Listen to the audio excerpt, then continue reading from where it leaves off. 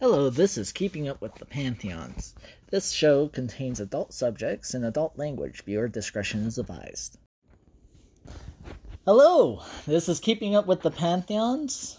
We're on episode 4. Awesome. I'm here with my co-host, Tyler. You know what? You suck at that. I honestly have a problem with it because I feel like names are just construct. No, I'm just kidding. It's just so weird to say my own name, but I also, in casual conversation, refer to myself as Tyler and we, so I don't know what's wrong with me. That's fair. That's fair. Is that just going to be our tagline now? Anyways. One of them. Song stuck in my head is Weak, because I can't remember. Anyways. So. Alright. Tyler, this week's episode is on the Fomorians. Which is? They are a group of, I don't know, they're gods, spirits, giants, something from Irish. Okay, but they're groups? They're not just like It's a group. Okay. Yeah, they're kind of organized into clans this week. And I'm asking the question, are they just terrible monsters, or are they victims of another group of victorious gods? Okay. Now, like I was saying, the Fomorians come to us through Irish mythology, and nobody seems to be able to even agree what they looked like or where they came from. Mm-hmm. In some descriptions, they are thought to have been a race of giants or spirits that either came from under the sea or from the netherworld. There's some that they came from across the ocean, like the Middle East or something. Mm-hmm. All over the place. It's kind of like how we actually can't decide on what angels look like, but all I know is that they have like 20 eyes and 3 mouths. Right. No, that's legit. Yeah. There are some accounts that they had the bodies of men, but the heads of goats. I can get down with that. Yeah. Okay. Or they all had 1 eye, 1 arm, and 1 leg, which doesn't sound very functional. That sounds like a depressed snake. Just in one big circle. Of course, though, the ones who mated with the group of gods that took over later, called the Tuath de Danann, were... Say that again. Tuath de Danann. How many times did you practice that, Alex? I'm not even sure if I'm saying it correctly now. Okay. You know what? You just sound so confident that I'm just believing you. Okay. Yeah, just go with it. Yeah. Were said to be very beautiful. The ones that married in. So that sounds a little suspect to me, personally. As in, like... Like, maybe they weren't so bad looking, but because they were the enemies, they were like, you're ugly! Oh, perspective. Uh-huh. History's written by the rulers. Right. No, actually... Or victors, sorry. Yeah.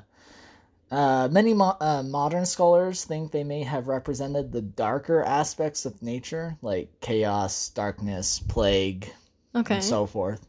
Now, in the old books that were written of Ireland's mythical past, it talks about different people kept coming to Ireland and coming face to face with the Fomorians. Okay. There was a first group called the Kaiser that got wiped out, and they seem to have been there before the Fomorians, but they were all dead. Okay. The second group to arrive, called the Partholons, they landed on Ireland and brought the making of houses and animal husbandry, raising... Agriculture? Yeah, agriculture type stuff. Okay. And so forth. But the Fomorians were already there at this point. Okay, so did they do some pillaging? Yeah, well, they came in and they started having wars over the land. The ones who did agriculture and then the Fomorians? Fomorians, yes. I almost was right. Yeah, you're close. Okay. So eventually the Partholons won and killed the Fomorians and took over for a time, but then they all died of plague. Plague came through, wiped them out. Good. We're good to go. Now 1 plague victims. Next group that come in was the Nemed, who also ran into the Fomorians, which is weird. Yeah. Because didn't you just say they all died? Well, the Parthenons died. Okay. But it was thought that they all got killed, but I'm guessing it was like the soldiers that got killed. But not the entire race. Right. Are these the ones that were beautiful now? Nope, not yet. Oh, still ugly? They're still snake people? Half snake people? Or, you know what, they're half snake, half lizard people? I'm going with the goat. I like the goat. I like the one arm, one leg. It's just not functional. Have you heard the one song, the Purple People Eater? Oh, yeah, I've heard that. I can't remember any of the song, but something. Now, when the Nemeds came, they started a war against the Fomorians. I feel like there's a pattern going on here. Right. The pattern does continue. They killed their 2 kings. The Fomorians? The Fomorian kings. Okay. 2 kings? Yeah, they had pretty... Yeah, they had 2 kings. And in the sense of, like, they're gay? No. Oh. No, not in that sense. I thought that was, like, pretty, like... Like, chieftains ruling over a people. Okay, I'm a little disappointed because I thought it was going to be gay, and then I was like, oh, I'm suddenly 10 times more interested, but now I'm just a little bit more disappointed. We have a running theme, I feel like. That is also fair. That's fair. But later the Fomorians rose up and they enslaved the Nemeds and started to exact heavy tributes. But I'm going with the Nemeds kind of had it coming. I mean, they invaded, they started killing the Fomorians, killed their leaders, and then the Fomorians were able to, rise back up and be like, fuck you, and now you're our slaves. So... Psych out combo. Yeah. But a little bit later on, the Nemeds, getting a new leader, went to war against the Fomorians, which ended during a sea battle when the sea rose up and killed both sides. Wait, the sea, like... The ocean. Okay, so like in Avatar The Last Airbender, where Avatar Aang gets all pissed off and turns into a sea monster? Yeah, no. Sweet. Yeah, well, I'm not going with quite that dramatic, but maybe it was to the people on the boats. That was a good laugh. We just did a good laugh track. That was a good laugh. Okay, so after some time, the next group to come to Ireland were called the Firbolg. And they don't actually seem to come across the Fomorians, but basically within 30 years, another group also shows up, and that's our Tuath de Danann. And they invade and they defeat the Firbolg and kind of sequester them off to a little area of land in Ireland. Oh, that's so messed. Now this is where things start to get interesting. The Tuath de, I'm just going to shorten it, seem to be the old gods of Ireland. Now, wait, they're the old gods, but then there's also other gods, even older. Like, yeah, think of it, the difference between like primordial gods versus old gods. Okay. So wait, I thought I was supposed to be the dumb one. I'm not supposed to know this stuff. You're supposed to explain that stuff to me. What's a primordial god? So the very elements of nature type representations. Mm-hmm. So aspects like chaos or the earth itself versus, say, let's give the Titans from Greek mythology, which I know you read the Percy Jackson series. So okay, so that makes sense. Those would be the old gods for Greeks. Okay, would be the Titans. So the start of it all, and then their children. Yep. Okay. So the leader of the Tuath de Danann, Nueda, he gets his hand chopped off. His name is Nueda. Something. Okay. Yeah. Okay. He gets his hand chopped off during the battle with the Firbolg, and because of that, he can no longer be king because his body isn't whole. I don't know why. That seems kind of fucked to me, but... So there's an entire race of people who only have one leg, one arm. They can have kings, but you don't have one hand, and sorry, dude, bye. Yeah. I feel like he'd still be able to hit people with their stump. Smack. So the first king of the Tuatha people ends up actually being a half Fomorian named Bress. So at this point, the Tuatha Danann were already interbreeding with the Fomorians. While fighting? Well, they're not even fighting the Fomorians yet. They were fighting the just Firbolg. the Firbolgs. Okay. Yeah, they so far. Okay. Now, even though Bress, that's his name, was very beautiful, apparently he wasn't a very good king. He ends up enslaving his subjects. All looks, no brains. Yeah, and giving tribute to the Fomorians until they get mad and they overthrow him, and they put that Nuada guy up as king who lost his hand because his body got restored from getting a hand that was made of silver. But that's still not his hand. Well... Oh, okay. Yeah, that makes... It's like getting a prosthetic and everybody's cool with it. I mean, yeah, I would totally be cool with it, but like... The fact that was the difference between being king and not was having a silver hand was kind of... I think it had to do with how cool the silver hand looked, because like if he made like a hand out of like clay or something, they'd still be like, But since it was made out of silver and shiny, people were like, you know what? We're gonna let him lead. It's cool. Actually, yeah, that is really cool. Yeah. I could get behind that. Yeah. It's almost unfair, though. Still. You had to be cool to be one of us. So Bress, he flees to his father, who is a Fomorian, and asks for help getting the kingdom back. But his dad's like, nah, you messed up. I'm not helping you. Nah. So he goes to another Fomorian leader named Balor of the Evil Eye. Now, Balor, I'm going to say it Balor. Balor? Yeah. I'd say... Balor. Balar. Balar? I don't know. Yeah. He was a lot more warlike than Bress's father, and he agreed to help him. Okay. Now, on the Tuatha Danann side, though, there was a guy named Lug. Or Lu? I'm not sure. It's L-U-G. We don't know how to pronounce names. Can we just... yeah. There's different variations of the same name, so that's weird. I'd call him Lug. I'm going to call him Lug. Or Lug. Who was also a half Fomorian, and he was actually the grandson of Balor.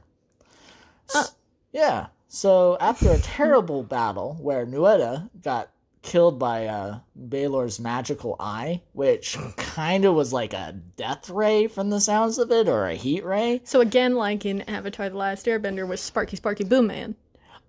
Yeah, but even worse, I guess there's some accounts that he actually had to have a seal over it that had to be slowly removed. And like every stage that they removed the part of the seal, the grass would start to wither, and then everything would turn on fire, and eventually everything dies once the seal completely comes off. Plants or just everything? Everything. Plants, people. Oh.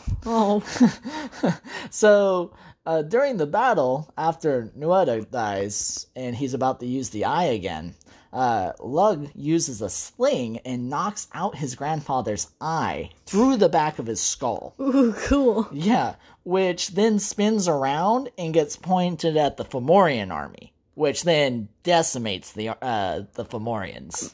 So he basically hits him with a rock and then it explodes? It doesn't explode. It gets popped out and it's still whole, and it turns around and looks at the other army. Oh, okay. And its magical power is still activated. So it's not in a circle, it's more in like a direction thing. Okay. Yeah, and it just starts killing the Fomorians. Oh, they can't even run away. No. Because they only have one leg.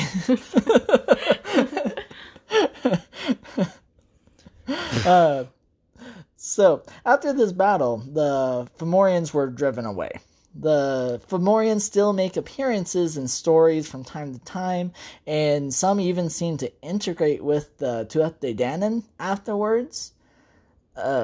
So they got invaded, killed off.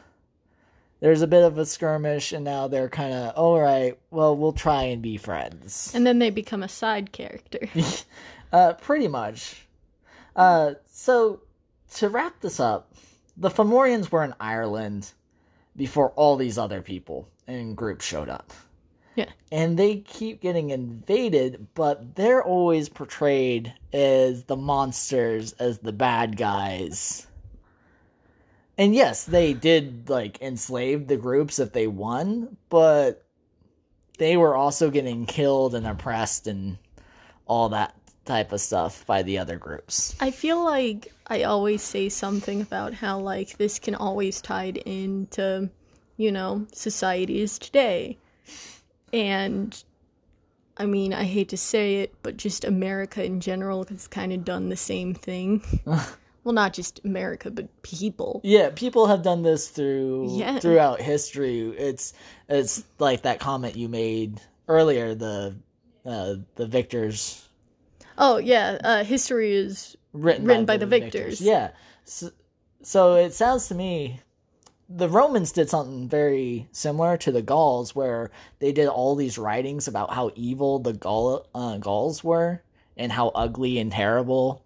So I kind of wonder if all these descriptions of the Fomorians are basically, well, they're our enemy and they're evil, so they have to be horrible, monstrous creatures.